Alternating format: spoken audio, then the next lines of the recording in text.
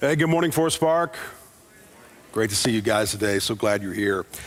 My grandparents were pastors of a small church tucked inside a valley between two mountains most people have never heard of in southwestern Virginia.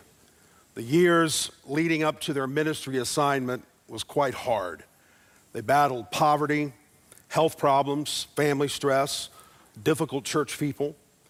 Before my grandfather began preaching, he was fond of bars and moonshine. He was an alcoholic before he was a teenager and quick-tempered. Fighting came quite naturally to him, and he could show a few scars to prove it.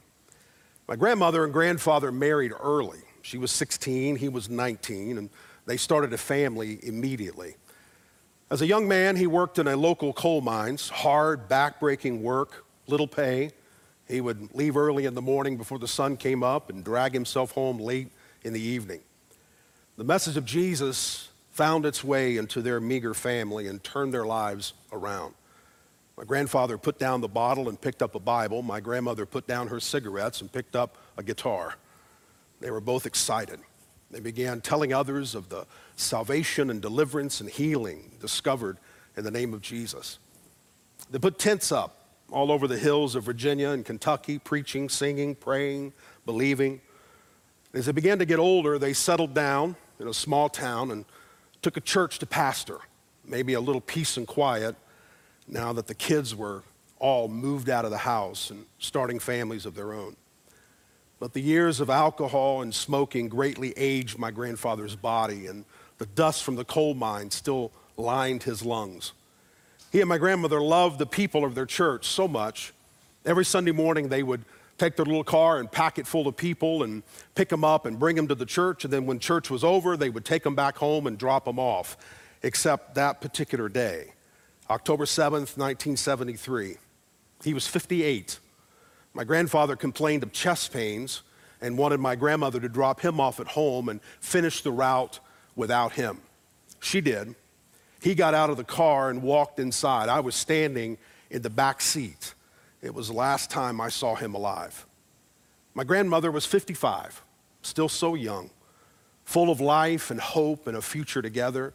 I was 4, but I remember the tears, the crying, the look of loss in my mother's eyes, the devastation in my grandmother. You know, after my grandfather died, my grandmother couldn't sleep in a bed for a long, long time. Even when I visited her as a teenager, she slept on the couch. She never got over his sudden passing.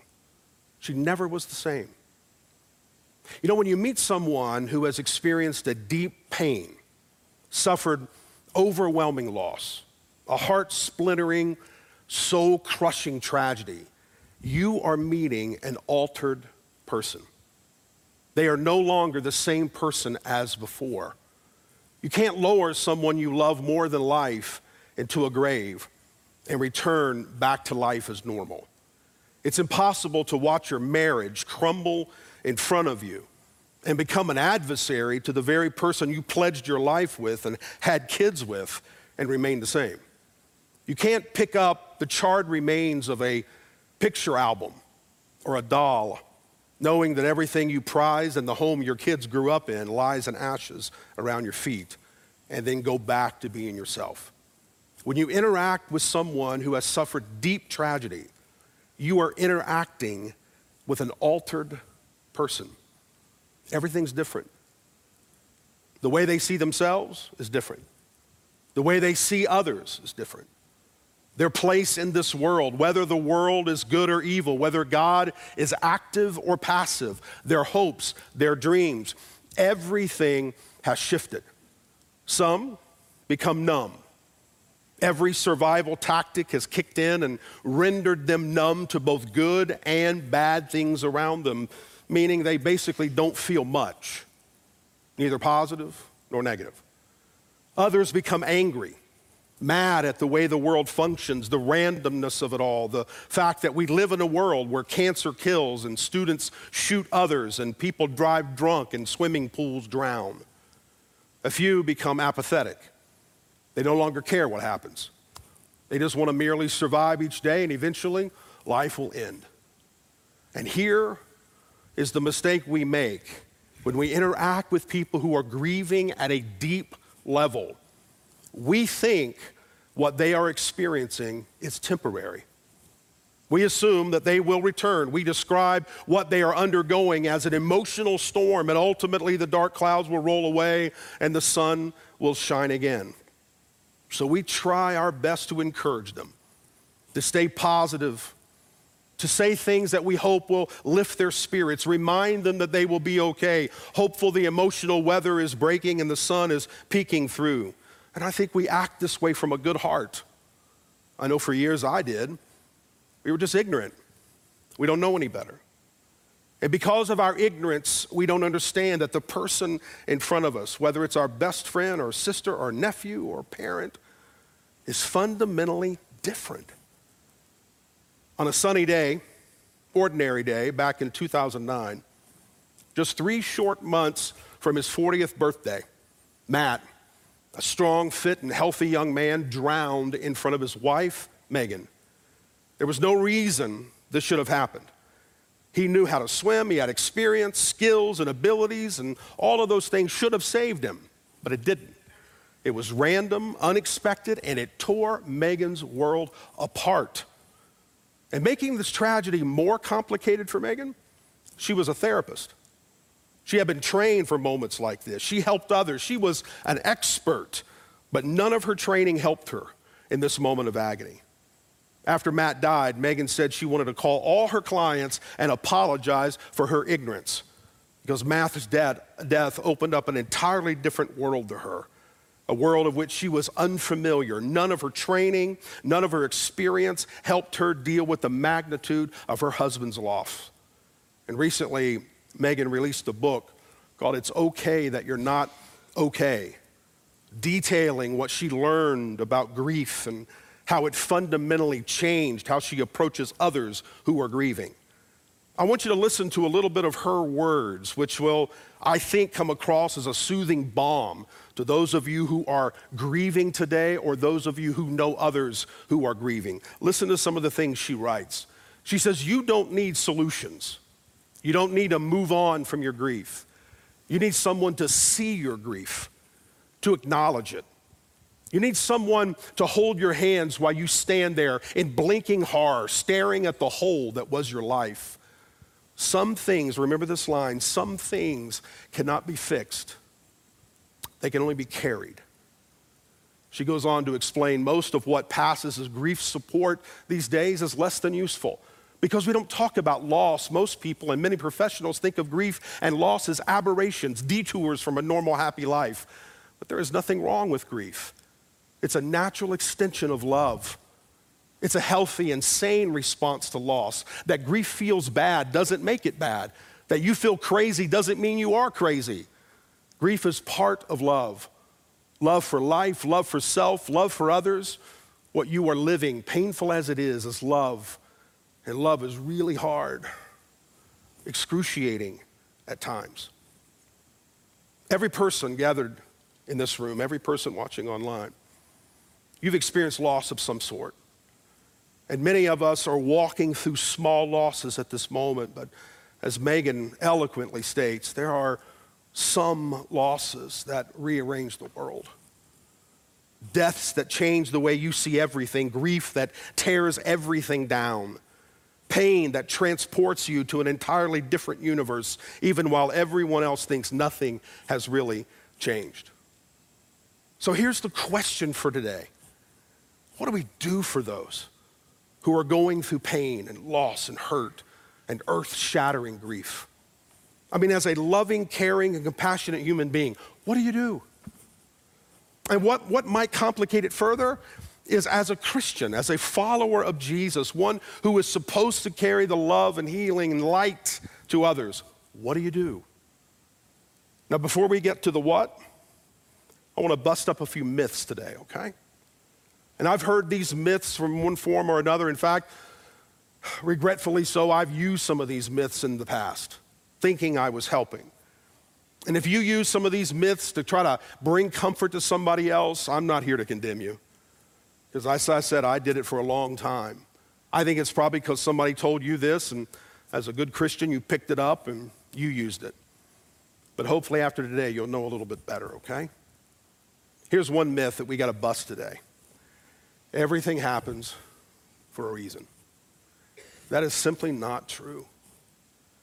This statement implies that there is a bigger and greater and more beautiful reason tragedy happens.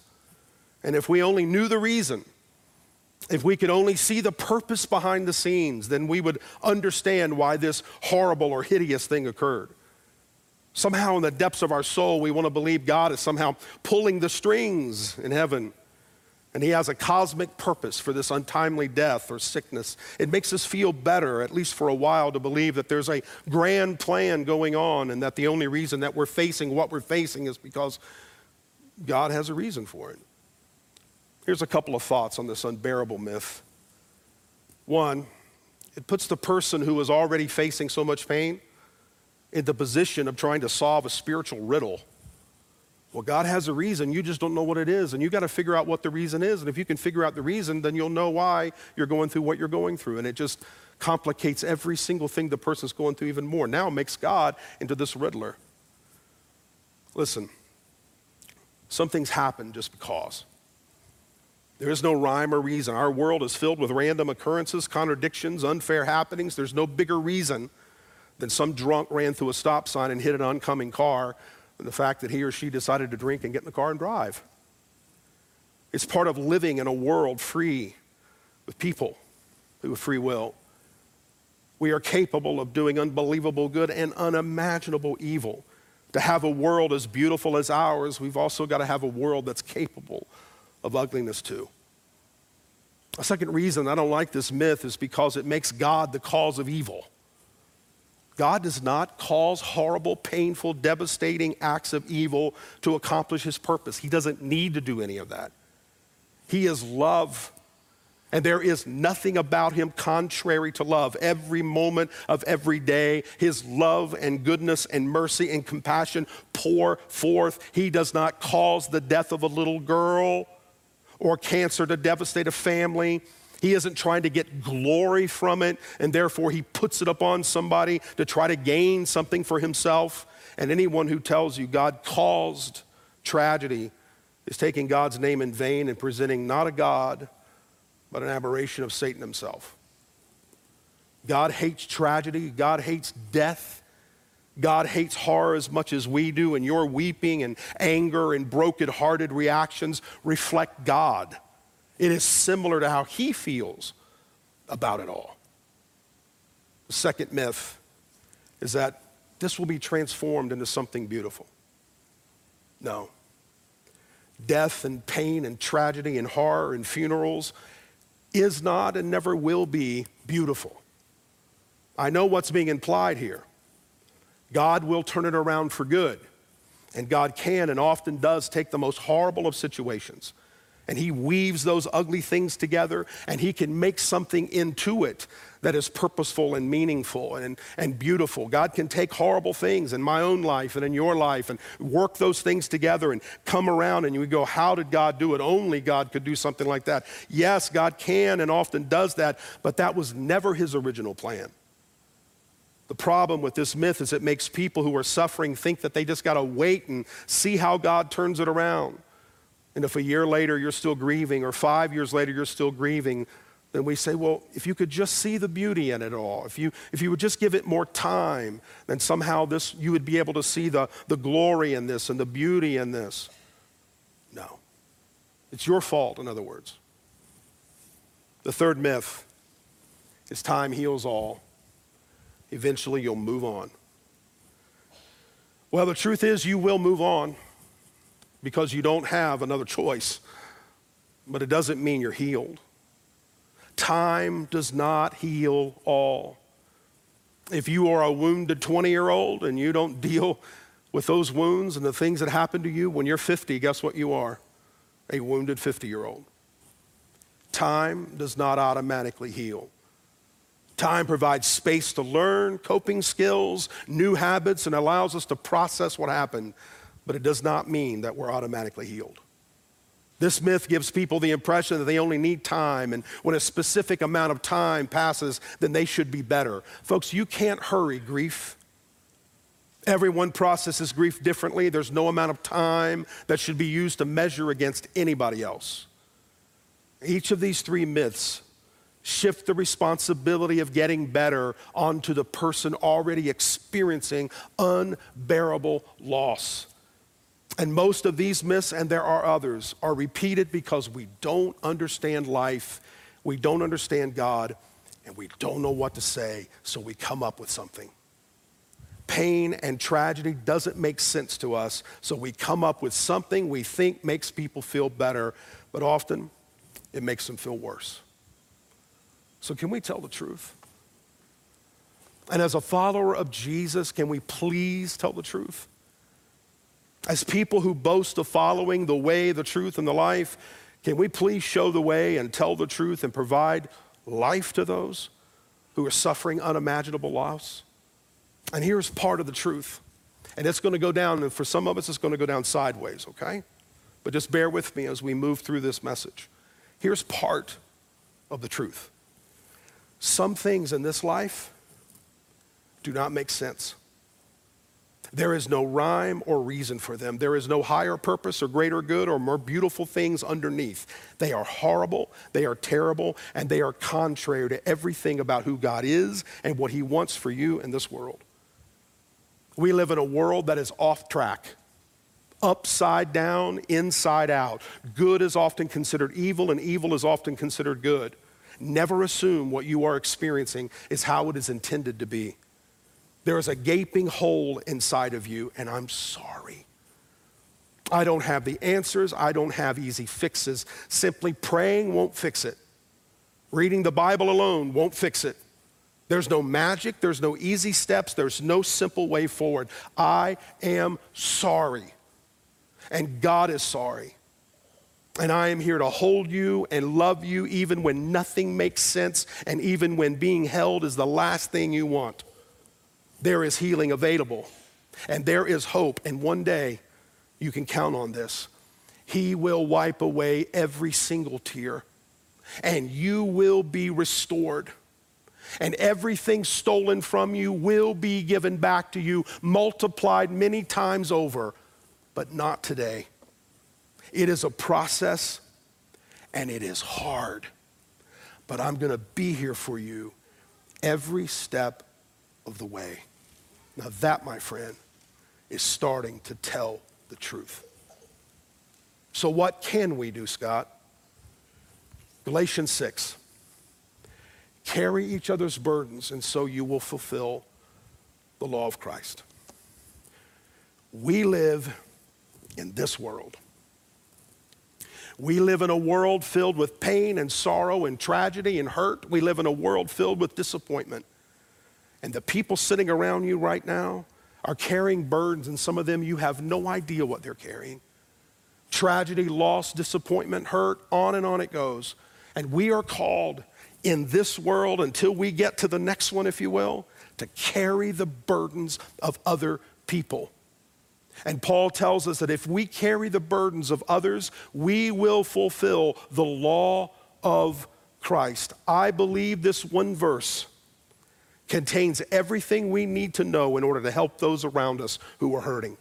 In fact, if we followed this one verse, if we carried each other's burdens, the shift within Christianity today would be massive.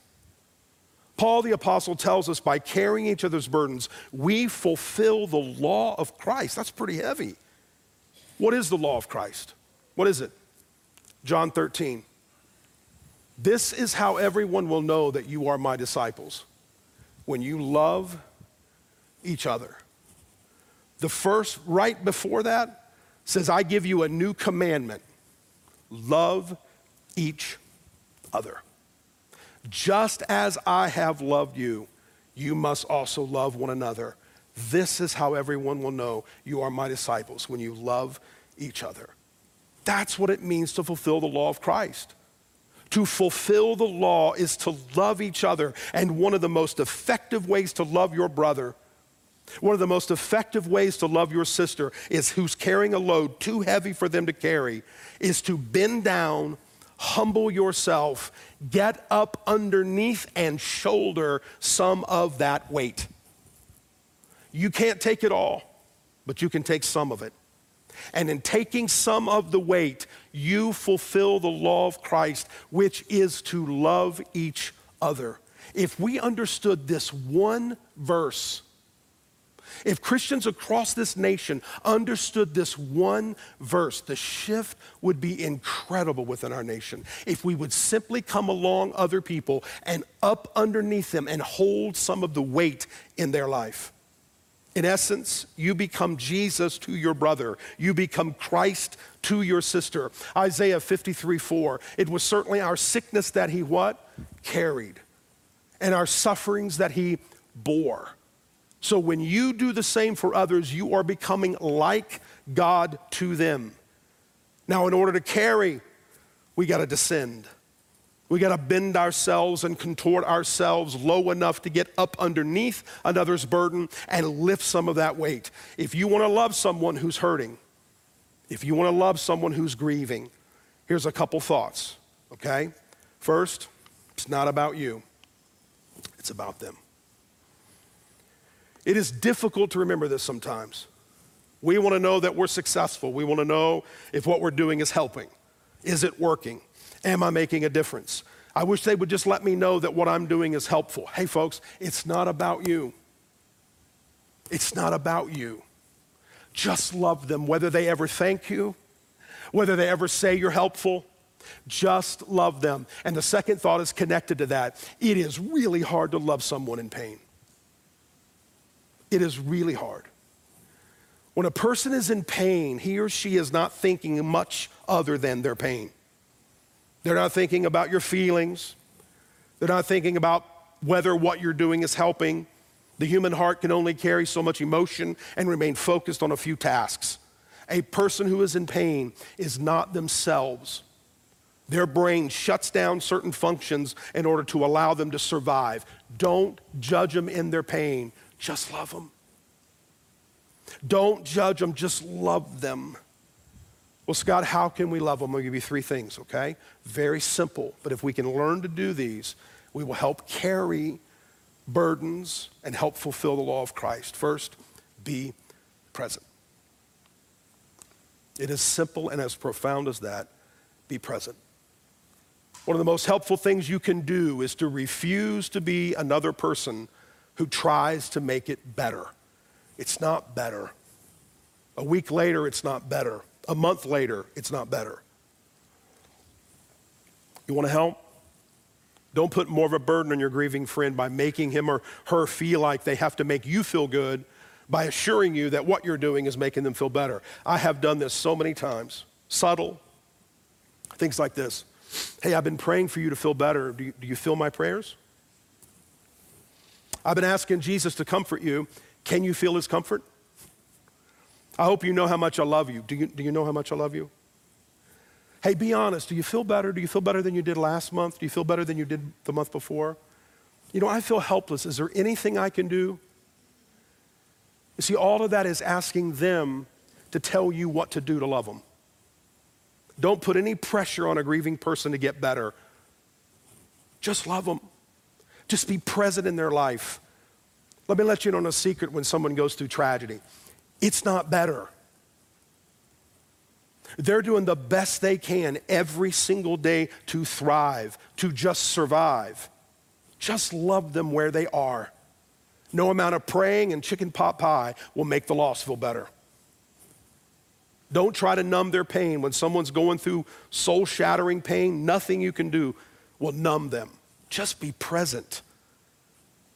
Let them feel the pain and be there when they do. Well, Scott, what can I say during these moments? Well, here's some words that you can use. 3 little phrases. 1, I'm sorry. I'm sorry.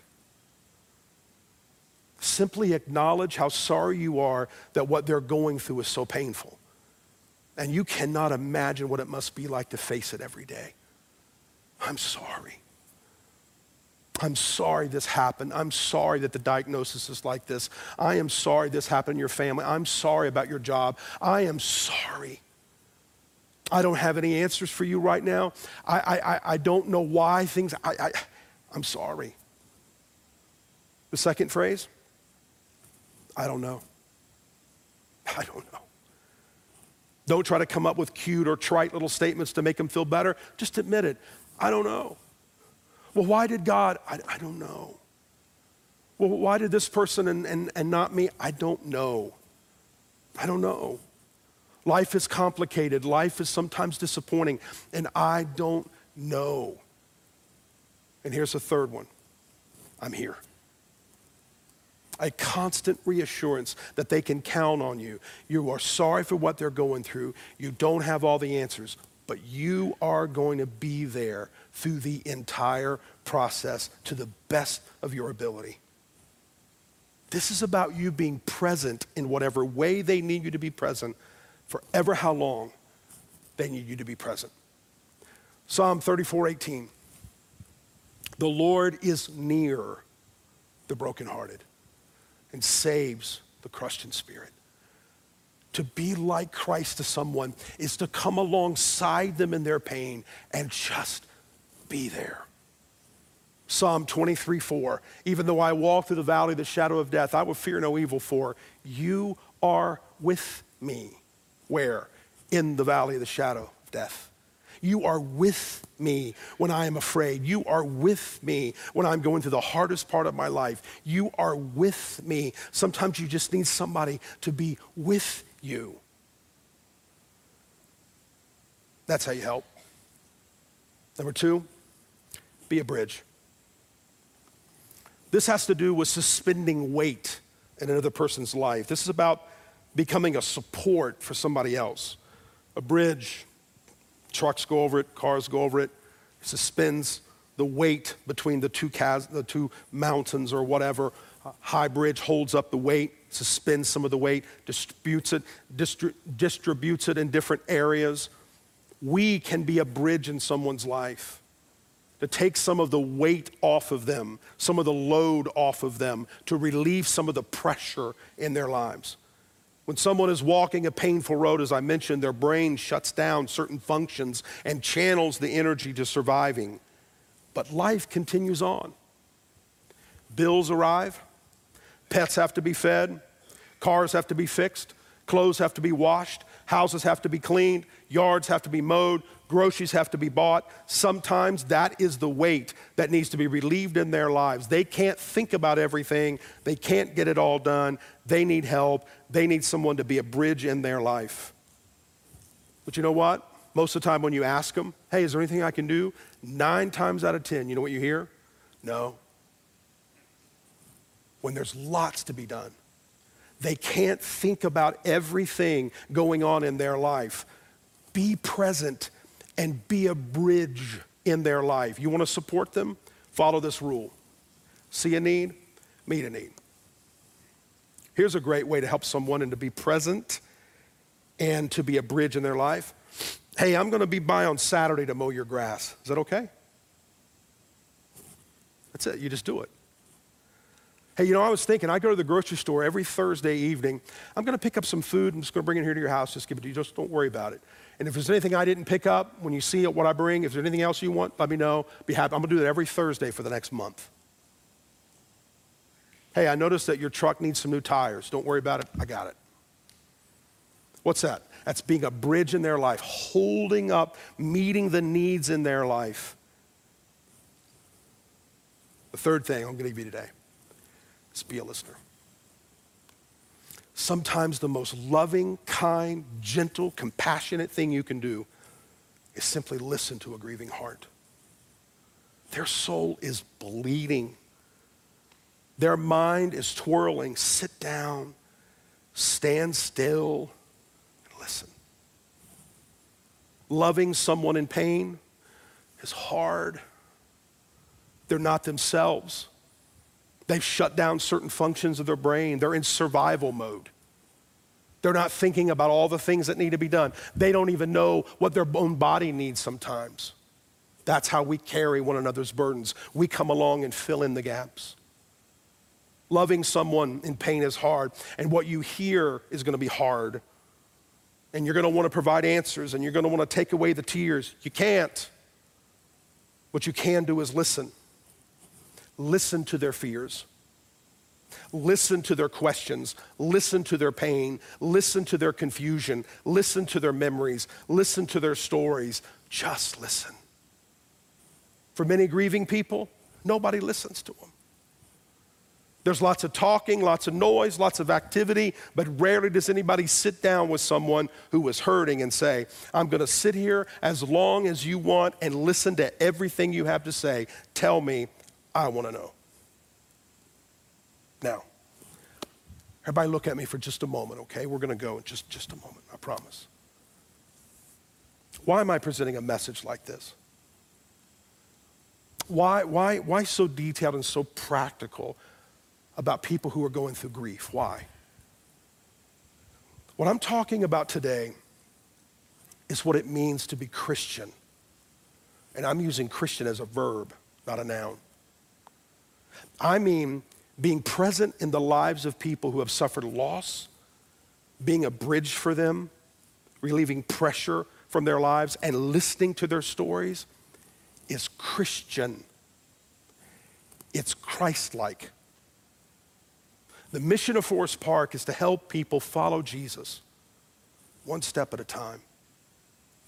And the behavior I've described today is what set the Christians apart in the first century. They loved one another. Jesus said, here's how people will know you are my disciples, because every Sunday morning you go to church. Here's how people will know you follow me, because on the back of your car you're going to have Honk for Jesus bumper sticker. Here's how people are going to know you are my disciples. You got a coffee mug at work that has a cross on it. You got a fish on your Bible. Here's how people are going to know you are my disciples, because you know all the lyrics to all the new worship songs. Here's how people are going to know you are my disciple. None of that. Here's how they're going to know. They're going to watch your life, and they're going to watch somebody else's life who's hurting. And they're going to see you go over there and take some of the weight off.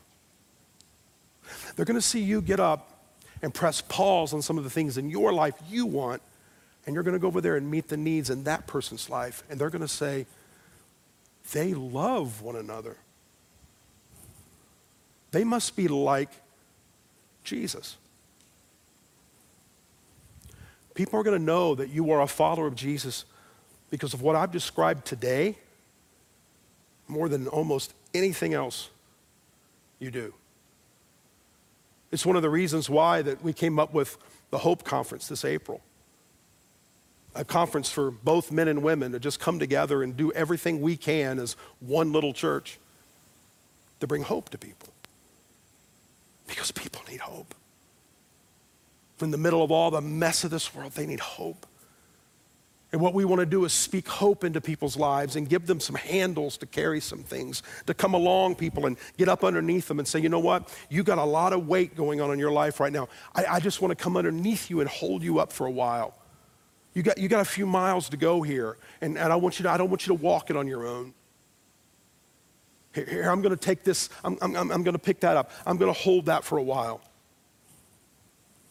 I want you to listen to me very carefully, okay?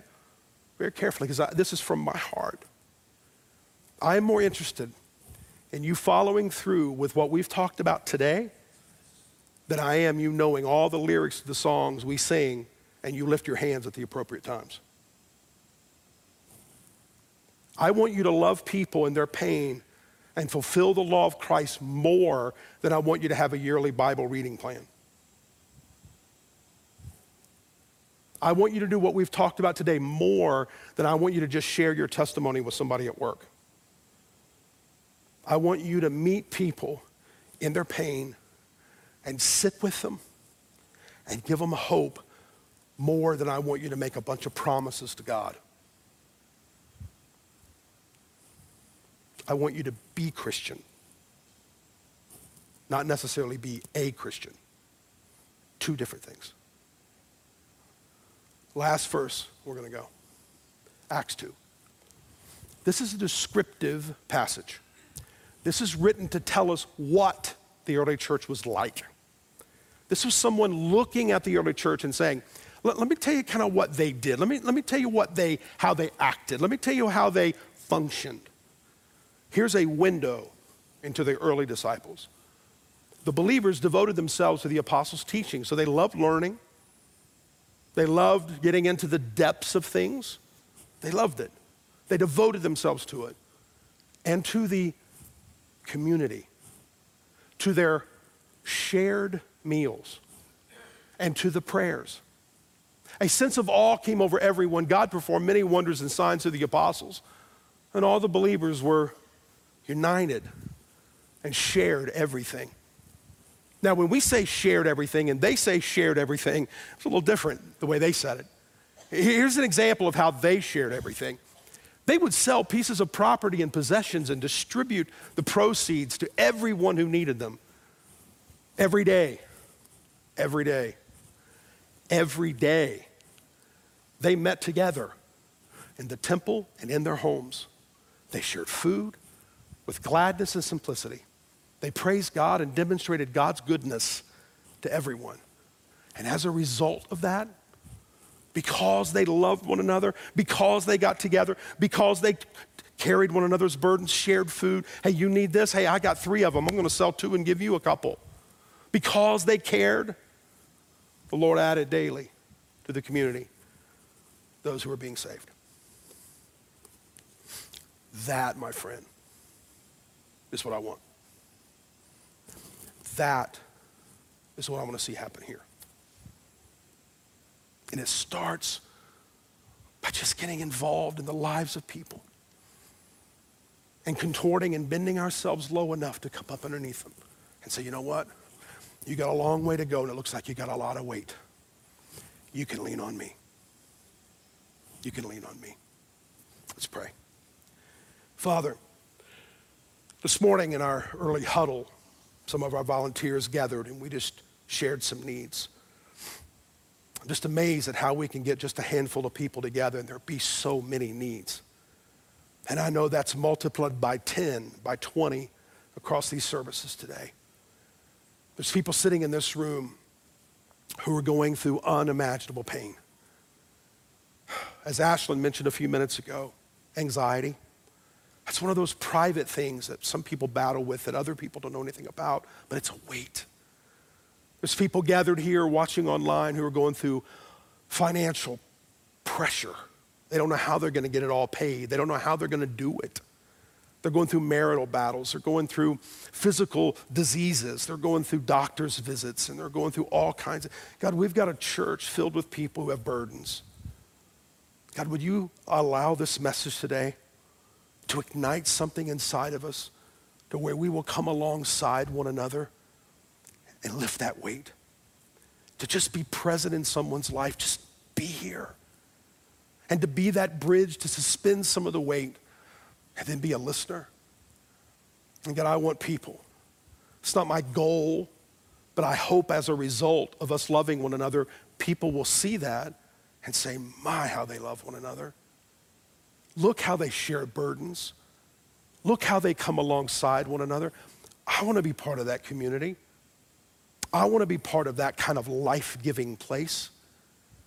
God, let your Spirit blow in our hearts, blow the dust out, blow the stuff that just keeps us so removed from one another.